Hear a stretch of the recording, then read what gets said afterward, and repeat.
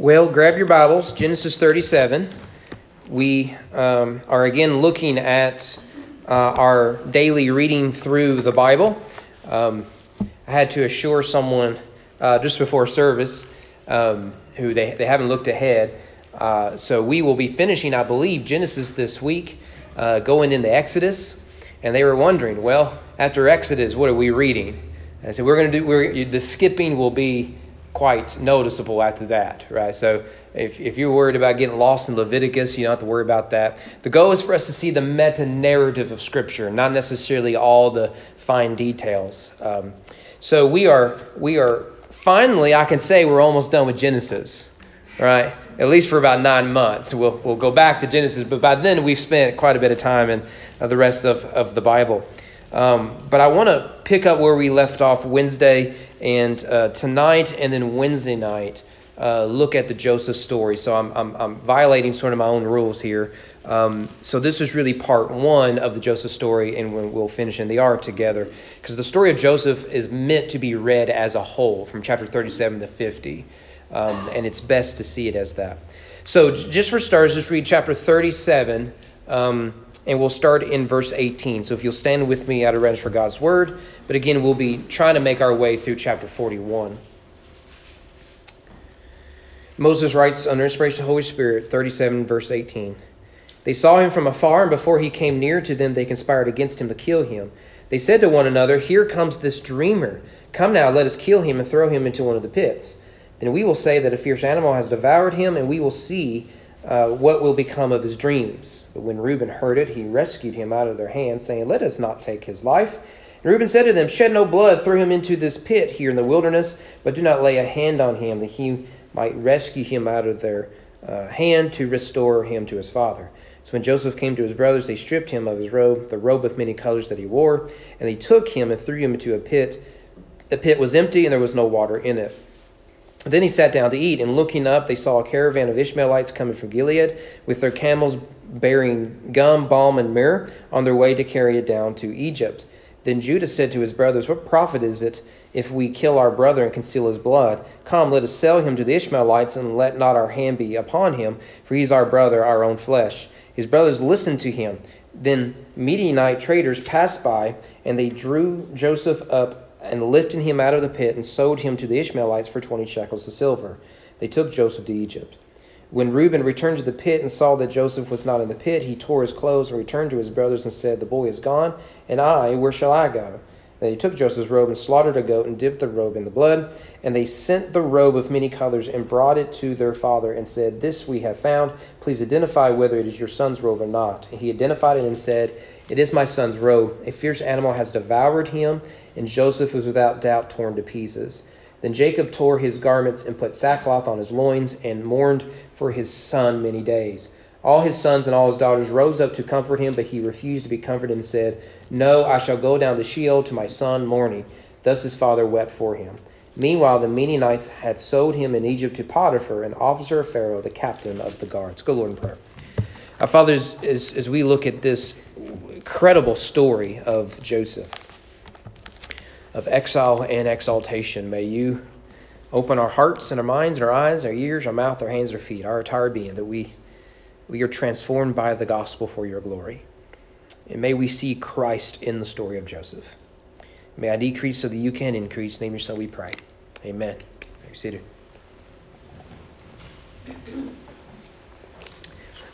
Well, the main key to reading the story of Joseph, to pick up what it is we talked about Wednesday. And Wednesday we did a broad overview of the theme of exile throughout the Bible, starting in the garden, right, where Adam and Eve are exiled.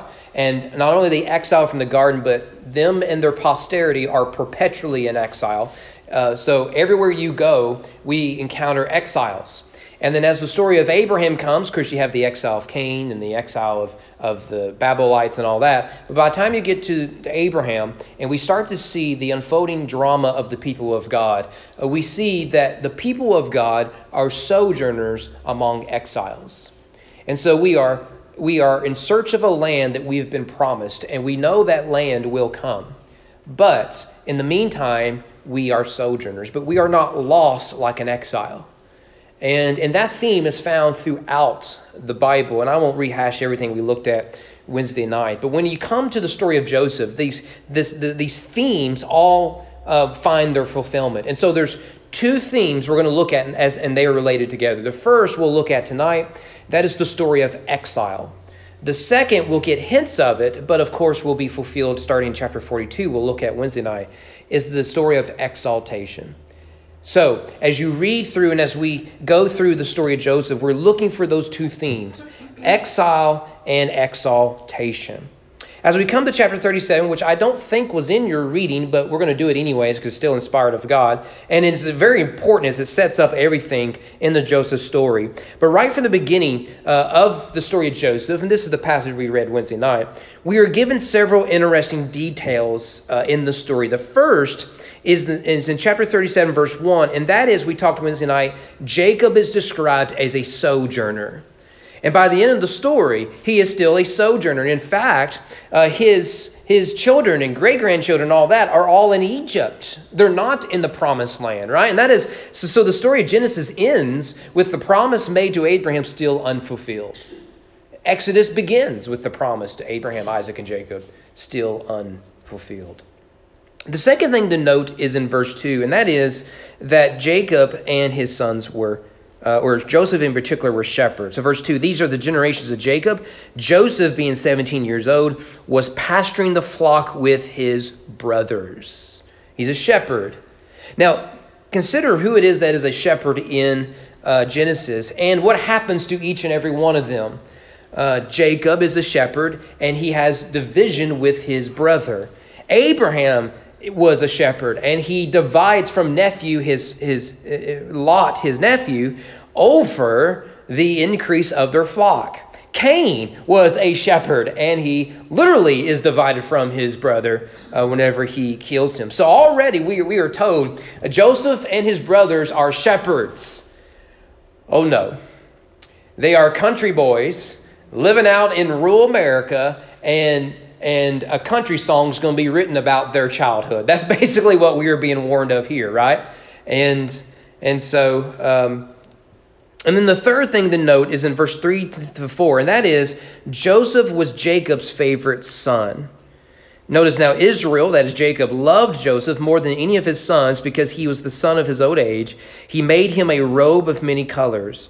But when his brothers saw that his father loved him more than all his brothers, they hated him and could not speak peaceably to him. This again is a theme that runs throughout Genesis. Loving one family member, a child or a spouse in particular, is another cycle we see over and over in Genesis. Remember that Jacob loved Rachel more than Leah. And because he loved his second wife, I guess it would technically be, but because he loved Rachel, one wife over the other, it means he loved her children more than the children of the other wife. So Joseph is seen here as the firstborn, even though he is not the firstborn. So he is treated with preeminence reserved for the firstborn, even though he's not the firstborn. And don't forget that it was Jacob's parents, each had their own favorite. Isaac liked Esau because he was a man's man, hairy and not fully evolved, all that sort of stuff.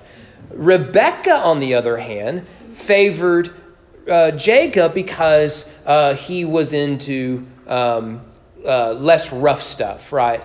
Less stereotypical male, we could say. And so she favored her little baby boy, and the father favored the older son, who was a starting linebacker at the local high school.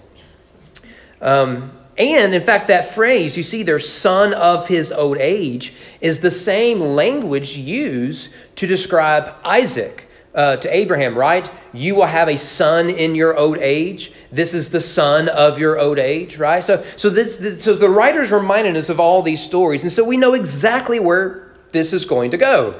Joseph is portrayed here as a spoiled brat, and that is what he is. I mean, he shows up. He's like, hey, guys, I had this wildest dream. Let's see if you guys can guess what it means, okay? You are all bowing down to me. Can anyone guess what the interpretation of this dream is, right? Now, what's interesting is he's never described as being good or bad. And the language suggests it's more of folly than anything. He's a foolish 17-year-old boy who is full of himself and thinks because he's daddy's favorite, he's entitled to certain things. In fact, you'll notice that he isn't the one out in the field. He's described as a shepherd, but he is sent by his father into the field where his brothers are keeping watch of the flock by night, if you want to put it that way. So he is favored. And so the writer is preparing us that this is going to be a troubling story. And what you get from Genesis 37 to 41 is a pattern of Joseph rising, only to fall, only to rise again, but to fall even lower. This is the pattern. So we have what looks like exaltation, and that exaltation will be the source of great exile. And then we have what looks like exaltation again, only for it to look like greater exile. And so the pattern will continue. In verses 5 and 11, no one spend forever on this, of chapter 37, we see Joseph's dreams. This is his first rise, right? And throughout the Joseph story, dreams, we'll see 3 sets of those today, Lord willing. Dreams play an important role in the story, and they always come in twos. Joseph has 2 dreams here, and then he'll have 2 people in prison have 2 dreams, and then Pharaoh will have 2 dreams. So 3 sets of 2. Verse 7 and 8, you get the first dream. It's about wheat. Verses 9 to 11, I want to spend a little bit more time on. This is where he sees the sun, the moon, and the 11 stars, they're bowing down to him. And he's like, what do you guys think this stuff means, right? And it's very obvious what it means. However, note this, the phrase, the sun, the moon, and the stars, the last time that language was used in Genesis was in Genesis chapter 1. God made 2 great lights, the greater light to rule the day, lesser light to rule the night, and the stars. So this is the first reference to those cosmic bodies. And notice there that the sun, moon, and stars rule the heavens day and night. Humans are to rule the earth day and night. What is Joseph claiming for himself? He's been embodied as the sun, moon, and stars to rule not just the earth, but the heavens itself. You probably had a brother or sister like this, and if you can't think of who they were, it was probably you, okay? You just need to know that. It might have been you. I'll ask your brother and sister and parents and that first cousin of yours which one it was. In Genesis, mankind, again, is to rule the night. And so he sees himself as a type of king. And here he is, just a little shepherd boy, a sojourner out in the middle of nowhere. No wonder they hate him even more. And so that exaltation where he's second in command to daddy, right? His dad gives him all the cool jobs. And by the way, when he goes out to see his brothers, that story is repeated in the story of David. When Jesse sends David, a shepherd, out to check on his brothers who are at war. They're out in the field, ready to fight a giant. And that's hyperlinked over. That's free. That's not in my notes. But here, so we saw his exaltation, now comes his exile, 12 to 37. And this story picks up on previous stories. Everything you see here, we've already seen once in the story of Joseph. For example, in verse 12, it describes Joseph's brothers as being out in the field. And when Joseph goes out in the field, he is nearly murdered. Can you think of a story in Genesis where a little brother goes out into the field and he is murdered? It's Cain and Abel. So you can get in Genesis 4:8, Cain spoke to Abel, his brother, and when they were in the field. Right? Same language used here. So they do initially agree to murder Joseph and then to deceive their father, saying that a fierce animal, to use the biblical language, killed their brother. A couple of things to note here. First of all, Jacob's sons deceived their father. You remember what we did with Isaac, that like father, like son? Same thing as with Jacob and his boys, like father, like sons. Because remember that Jacob deceived his father Isaac by disguising himself with fur. And so he had to feel like his unevolved brother, hairy and all, and so he disguises to deceive his father. What do the sons do here? They use animal. This time it's blood, but they use an animal to disguise the robe of many colors in order to deceive their father. It's essentially the same story. Notice also that sin is blamed on an animal, like in the story of Cain, right? But also in the story of Adam and Eve. You remember that Cain, God said, Cain, if you're not careful, sin is crouching at the door for you. That is animal-like language. And then in the story of Adam and Eve, what do? They blamed their folly, their sin, on a serpent. Here, the brothers are saying, our brother died or has gone missing, in truth, because of an animal. That, of course, is a lie. Adam and Eve did not sin because of an animal. They sinned because they chose to sin. Right? So, too, they're wanting to blame an animal on something that they have done. And that relates to a third thing we need to see here. Sin, throughout Genesis, as it does here, is related to animalistic behavior. Again, sin is crouching at the door, and its desire is for you, but you must master it. So when Cain kills Abel, he is unlike the image bearer he's called to be, elevated, exalted, and rather he is brought down to the level of an animal. After all, animals right now are not having this conversation when dinner is on the line. They're not. So too, when Cain is reasoning in his mind, should I kill my brother, and he chooses the path of murder, he becomes more like a wild animal than an image bearer of God called to rule.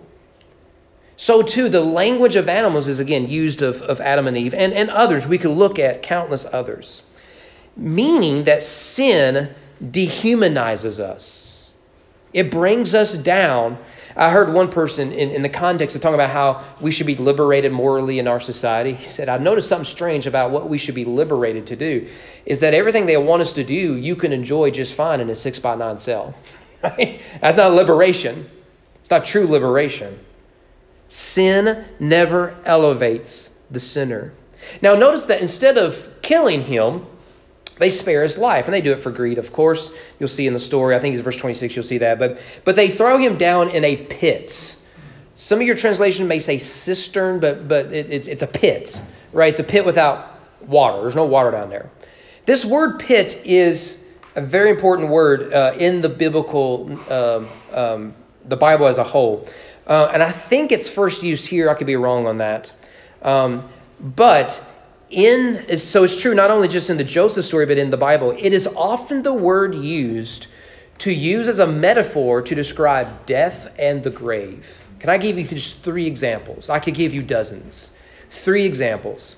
Psalm 30, verse 3. O Lord, you have brought up my soul from Sheol. You restored me to life from among those who go down to the pit.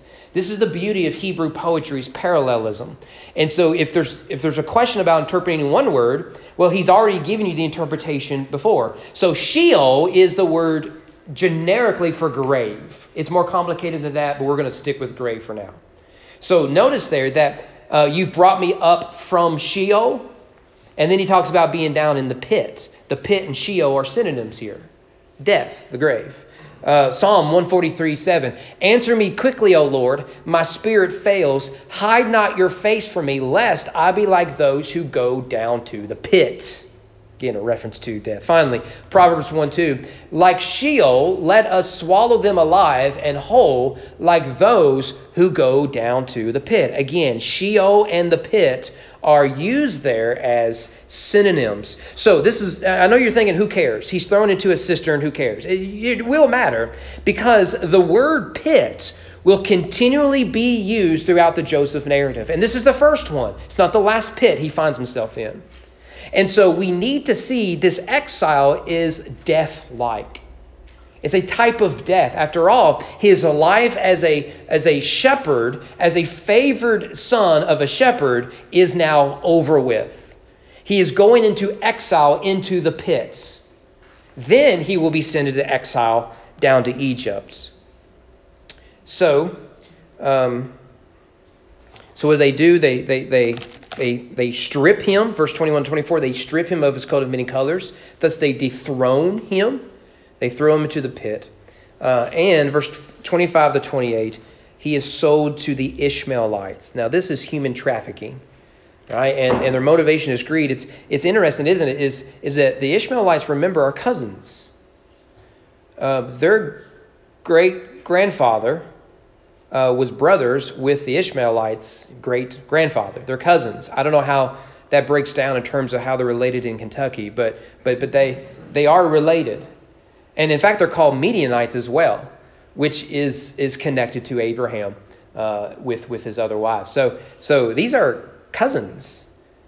And here they're using each other for their own benefit. They want to get rid of Joseph, whereas the Ishmaelites want to profit. And notice in verse 28, this phrase we're going to come across 1,000 times. Joseph goes down into Egypt.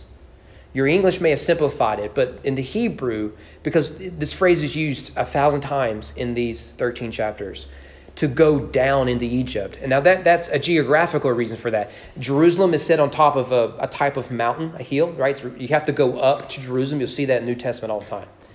And so if you go from Canaan to Egypt, it's largely downhill. But if you were to go from Egypt to Canaan, you're going uphill. I remember one time I went back to Breck County to do a youth camp several years ago, pre-COVID. And right where we were staying was near the church I had served at previously. And I wanted to go run. I was going to do 5 miles. And let me tell you, I was like 3 miles into it, and I hadn't turned around yet because, man, it felt so good. I could run forever. And then I turned around to look at the road, and when you're going down, it didn't look like you were going down. The incline was very slight. But when you turn around, you could see the incline a little better. I did not finish running without stopping back. So my 6 miles was not a straight running 6 miles. And this was geographical stuff. But also this plays with the exile exaltation motif.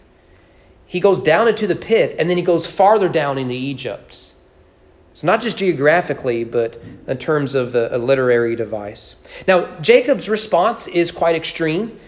He experiences grief. Notice, in fact, he says, he shall go down to the grave. Interesting, isn't it? Because that's where Joseph was. He shall go down to Sheol. He doesn't want to be comforted. He just wants to die. He wants to join with his son, which is interesting because many people try to suggest that the ancient Hebrews did not have a clear view of life after death. What's Jacob talking about here? He wants to go to the grave because that's where his son is.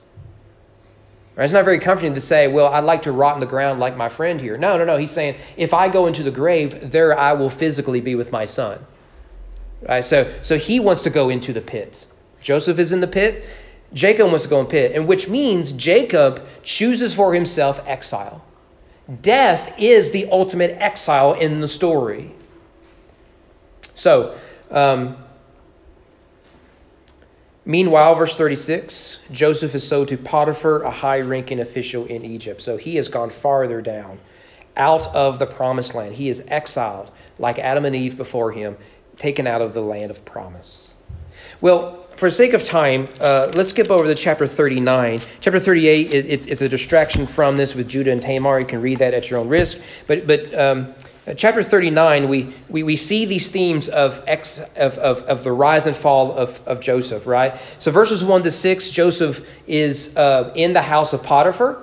And even though he's a slave, he becomes a high-ranking slave.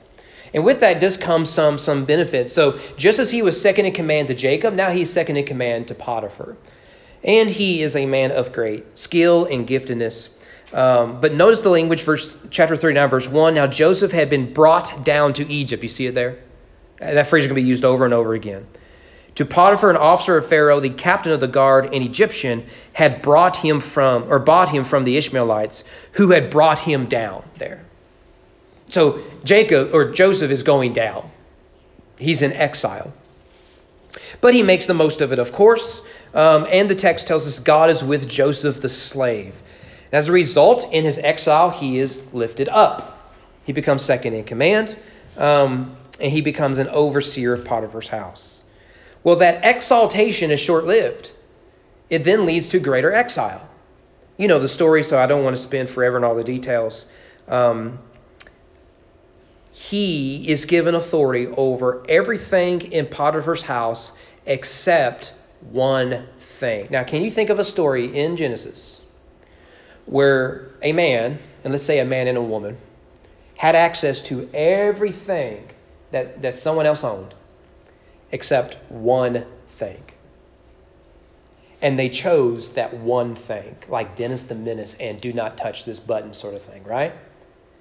What is different about Joseph is the one thing he does not have access to. He chooses not to eat of its fruits. But despite that, he is still exiled. And the language is taken right from the Genesis 3 story. Notice verse 10. As she spoke to Joseph day after day, he would not listen to her, to lie beside her or to be with her. What is it that we found in the garden? You listened to the voice of your wife. What was the problem with Abraham with Hagar? He listened to the voice of his wife. What did Joseph decide to do? He did not listen to the voice of Potiphar's wife. Yet despite that, what happens? He is derobed again. She reaches out to grab him. As though he says, I'd rather flee without this nicer garment that shows my prominence, my exaltation. I'd rather protect my integrity. And as a result, she uses that to lead him to greater exile. Does that sound familiar? It's exactly what his brothers did. It's the same story all over again. So this exile is sent into greater exile. And so he is thrown into prison. That's what you get in verse 7 all the way down to verse 23. And what's interesting is Joseph describes prison as a pit. This is actually in chapter 40 where you see this clearly stated. For I was indeed stolen out of the land of the Hebrews. Now, pause there. Notice, what does the Bible think of slavery? It is a violation of the Ten Commandments. You're stealing humans. Remember that next time someone says, well, the Bible isn't even against slavery. Joseph was. He hadn't even read the Ten Commandments yet. Nevertheless, I was stolen out of the land of the Hebrews, and here also I have done nothing that they should put me into prison.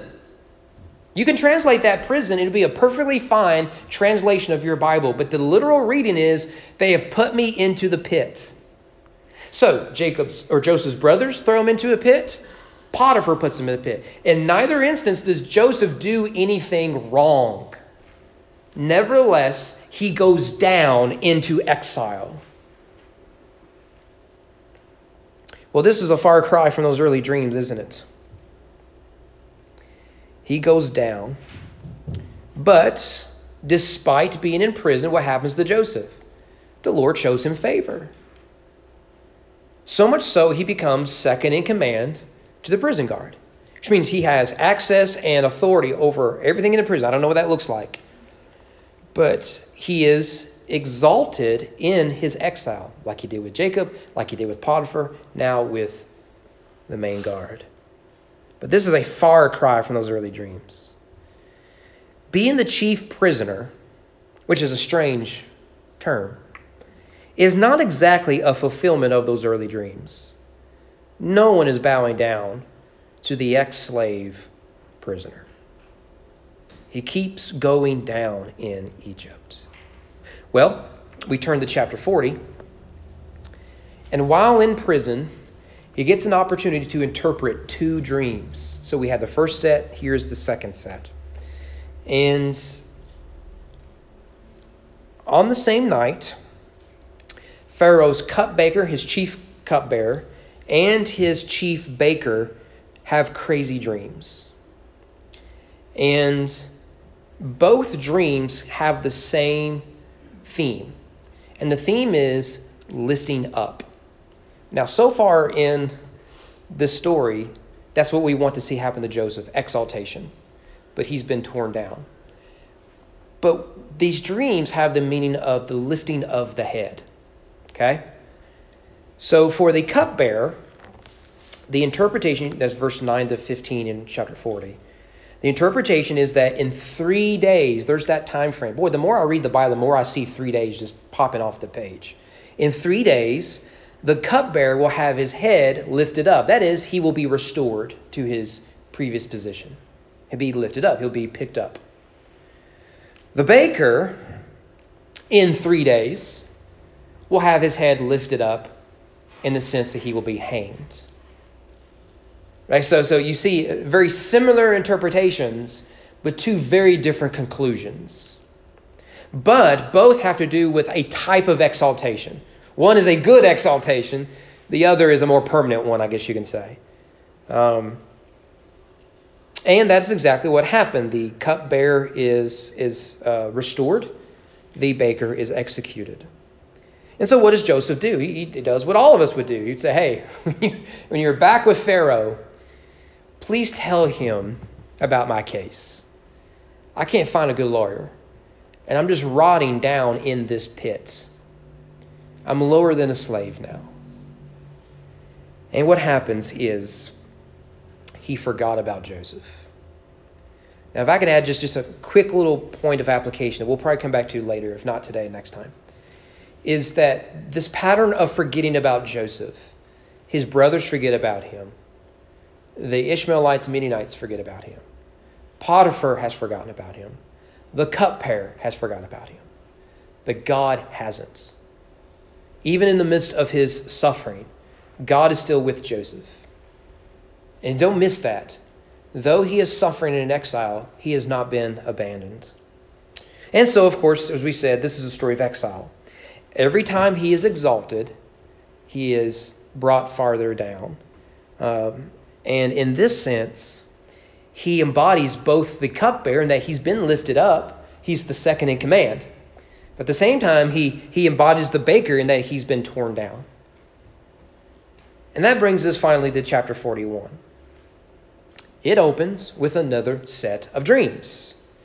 Except not with two people, but one person has two dreams. Just like Joseph was one person who had two dreams in chapter 37. And this time it is Pharaoh. And I don't want to go into all the details of it, but just note that the first dream has 14 cows. 7 are well-fed, 7 are starving. And the 7 starving cows consume the 7 American cows that have overeaten. And yet they are still starving, right? They haven't gotten their full. Same thing with the grain. There's 14. That number 14 is important. It's two as a set of 7, right? And so that, of course, plays an important role in Jewish religion. And what happens is Pharaoh wakes up from these dreams, and all the king's horses and all the king's men could not interpret them for him. So he's starting to wonder, well, what am I going to do with this? There's something prophetic in these dreams. And then we find out the cupbearer remembers suddenly, oh yeah, there's this guy who interpreted my dreams. Maybe he can help you. Right? And that's exactly what happens. And verses 9 to 36 is really fascinating what happens here. Joseph is summoned to interpret the dreams. Notice a couple things, particularly in verse 14. This is chapter 41. Then Pharaoh sent and called Joseph, and they quickly brought him out of the pit. You see it there? So it isn't just chapter 40 prison referred to as a pit, it's chapter 41. So what is it we have? We have Joseph at his very lowest, forgotten by everyone, down in the pit. He is now brought out of the pit. He is lifted up, much like it was with the cupbearer. He is lifted up out of the pit to be brought before a Pharaoh. And then notice in verse 14, when he had shaved himself and changed his clothes, he came to Pharaoh. Now, when was the last time we saw Joseph do this? So far in the story, this is the beginning of his exaltation. So that's why we won't go past chapter 41. So far in the story, we've seen Joseph derobed on multiple occasions. We have not seen Joseph clothed again. So we see, and this will really be made more evident later, but this is the first hint that he is being restored. He is finally being exalted. He is shaved. He is clothed. And so he interprets the dreams, verses 25 to 32. And the dreams the two dreams have the same interpretation. That is, that what is coming is 7 years of plenty. We're going to have an abundance of food. We could eat and eat and eat and still not consume it all, right? And then that is followed by 7 years of famine, which means this is yet another reference in Genesis to famine in Canaan, food in Egypt. You remember Abraham fled Canaan. He went down into Egypt. Isaac, we saw last Sunday night, was tempted to leave Canaan, to go down into Egypt. What's going to happen to Joseph's family? They're going to do exactly what their great-grandfather did, in that they're going to leave Canaan to go down into Egypt where there's food. And the means by which food was preserved is going to come through Joseph. So there are 7 good years followed by 7 bad years. And that's the interpretation of the dreams. So knowing what's going to happen is one thing. Being prepared for it is yet another. So Joseph says, look, you gotta get someone with good administrative skills who can organize this. I mean, QuickBooks might be helpful, but that's not going to be a good enough plan for this. This is going to be complicated, right? And we all know a good government program is easy to come by. I mean, they're in abundance these days. And so you got to figure this out. And so the Pharaoh says, well, I know just the guy. How about you? And I believe actually,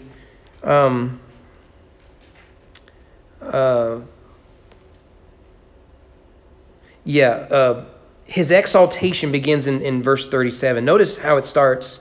This proposal pleased Pharaoh and all his servants. And Pharaoh said to his servants, can we find a man like this in whom is the Spirit of God? I wish we had time for this. The Spirit of God has largely been ignored since the story of Abraham, I think. I didn't put in my notes because I didn't want to go into this. Here I am going into it. But there's been this clear absence of God's Spirit in the narrative. It just hasn't been referenced. Then all of a sudden with Joseph, it just pops up again. Pharaoh's looking for someone with the Spirit of God.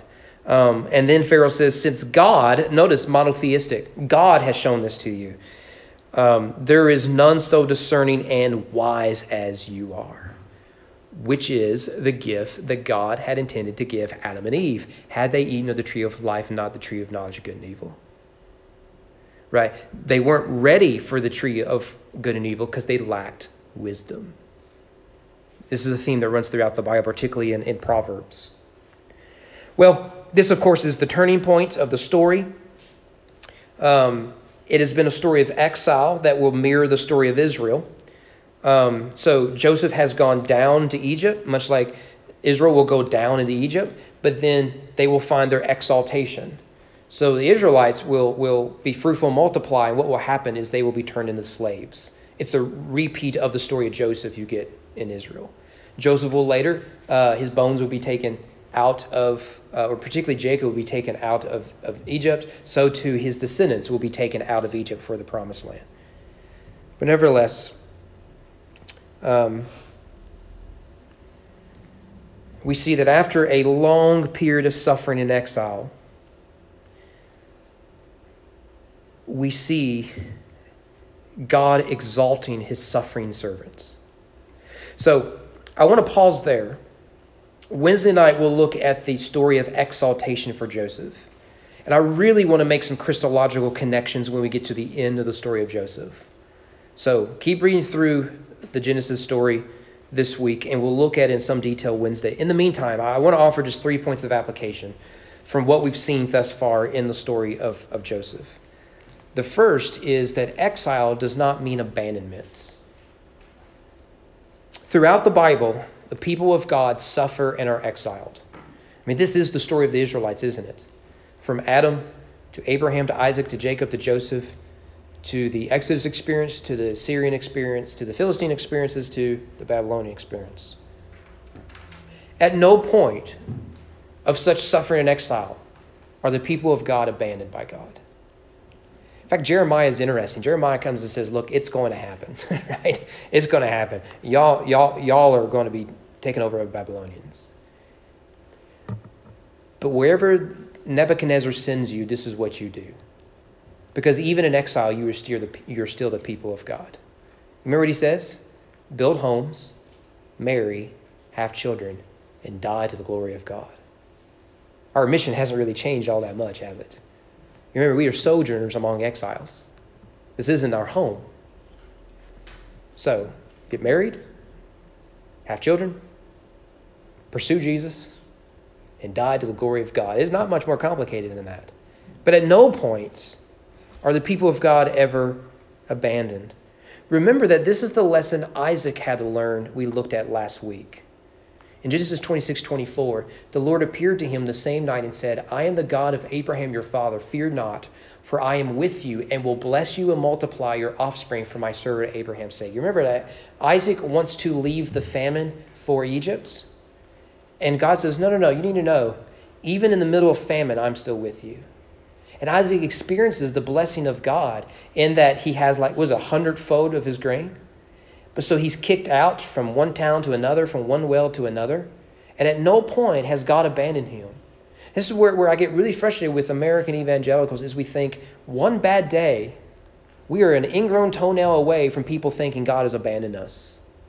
It really is sad how easy we feel like God doesn't love us anymore. At no point in the Bible are the people of God abandoned by God. And Joseph can confess it. He will say that as much. By the end of the story, he says, you think you were getting rid of me, but God sent me ahead of you. Now, it took him years to figure that out, of course. He's not down there in the dungeon thinking, I am exactly where God wants me to be, right? That's not how it usually works. But he came to realize these experiences I had, often under duress. No one wants to be a slave. No one wants to be a prisoner. But the experiences he had through there prepared him for the task that God would give him for the good of other people. Exile does not mean abandonment. And Joseph discovers this. So in Genesis 39:21, the Lord was with Joseph and showed him steadfast love. That is a covenantal love. And gave him favor in the sight of the keeper of the pit. Right? It's the prison. So God is with his people even in the midst of the pit. And remember, the pit is a picture of death. I wish I could think of a story where someone really important died and God's presence was made evident and that grave did not stick around for very long. Can you think of a story? Jonah. It's Jonah. You stole my joke. Yeah, it's Jesus, obviously. But Jonah, his story, he says in his psalm, in Jonah 2, is, I've gone down in the Sheol and you were there. That's Joseph's story, yeah. Who, Jonah? Down into the bottom of the Rifner? I'll deal with you later. The challenge, however, is to discover God's presence and love in those moments of exile. That's the challenge. It's not if God is with us. How is God with us? And will we find him there? It's the beauty of the gospel, isn't it? That Jesus entered into that pit for us and with us. Well, secondly, we got to move on. Faith requires much patience. Boy, we Americans need to learn this, don't we? Joseph wasn't a slave for a day or two, but for years. Years. He thought working for the state was bad. He wasn't a prisoner for a day or two, but for years. And at no point did it seem as if freedom was on the horizon. You talk to prisoners all the time, and they'll say, the worst thing you can do in prison is get hope. You just have to accept this is your lot in life, and that's not going to change. You can see Joseph, can't you? He interprets the dream for the cupbearer, and he says, don't forget about me. And you can see him every night thinking, tomorrow Pharaoh will come get me. Tomorrow the cupbearer will remember me. And it doesn't come. For years it doesn't come. Until when he least expected it, Pharaoh providentially had some bad dreams. Faith requires a lot of patience. In Genesis, not to mention the whole Bible, faith and patience are hand in glove. Patience will test your faith, and faith will inform your patience. And you have to have both. Abraham will die believing the promise that God did not give to him. That he would have land and that he would have an abundance of sons that turn into nations. He dies not seeing an ounce of it. So does Isaac. So does Jacob. Jacob has to put in his will, don't bury my heart and wounded knee. Take me to Canaan. I don't belong here. So they have to travel all the way back and bury him there. Why? And it's not even their land. They're still sojourners. Faith requires patience. Are you willing to live by faith without seeing an ounce of prayer answered in this generation? The decisions you make, the people you love, and everything you do will have effects for generations to come. And you may never see it this side of glory. Faith requires much patience. Let's move on. Thirdly, choose righteousness when sinned against. Actually, we could add this choose righteousness period. Let's be honest. If you were all alone and you were sent to a foreign land, would you be the same person that you are now around people that you've grown up with and love and are accountable to? Most people would not. Can I prove it to you? Most high schoolers do it when they get to college, as did many of you. Joseph chose righteousness, period. He especially chose righteousness when he was sinned against. What Potiphar's wife did was evil. Just straight up evil. What Joseph's brothers did to him was evil. And there's no getting around it. And yet, he chose the road of righteousness. He didn't fight, didn't scream, didn't demand his rights, didn't tear down their reputation, didn't come back with a bigger army. No, he responded with righteousness. It's easy for us to justify unrighteousness whenever we are sinned against. And that is not what Joseph did. Would you, in his shoes, pick either pit, the one out in the field, the one in Potiphar's household, or the one in the prison? How would you respond? With grace, mercy, patience, kindness, and love? I hope so. All too often, we will allow our personal wounds to be the justification for sin. That is not the road that Joseph chose.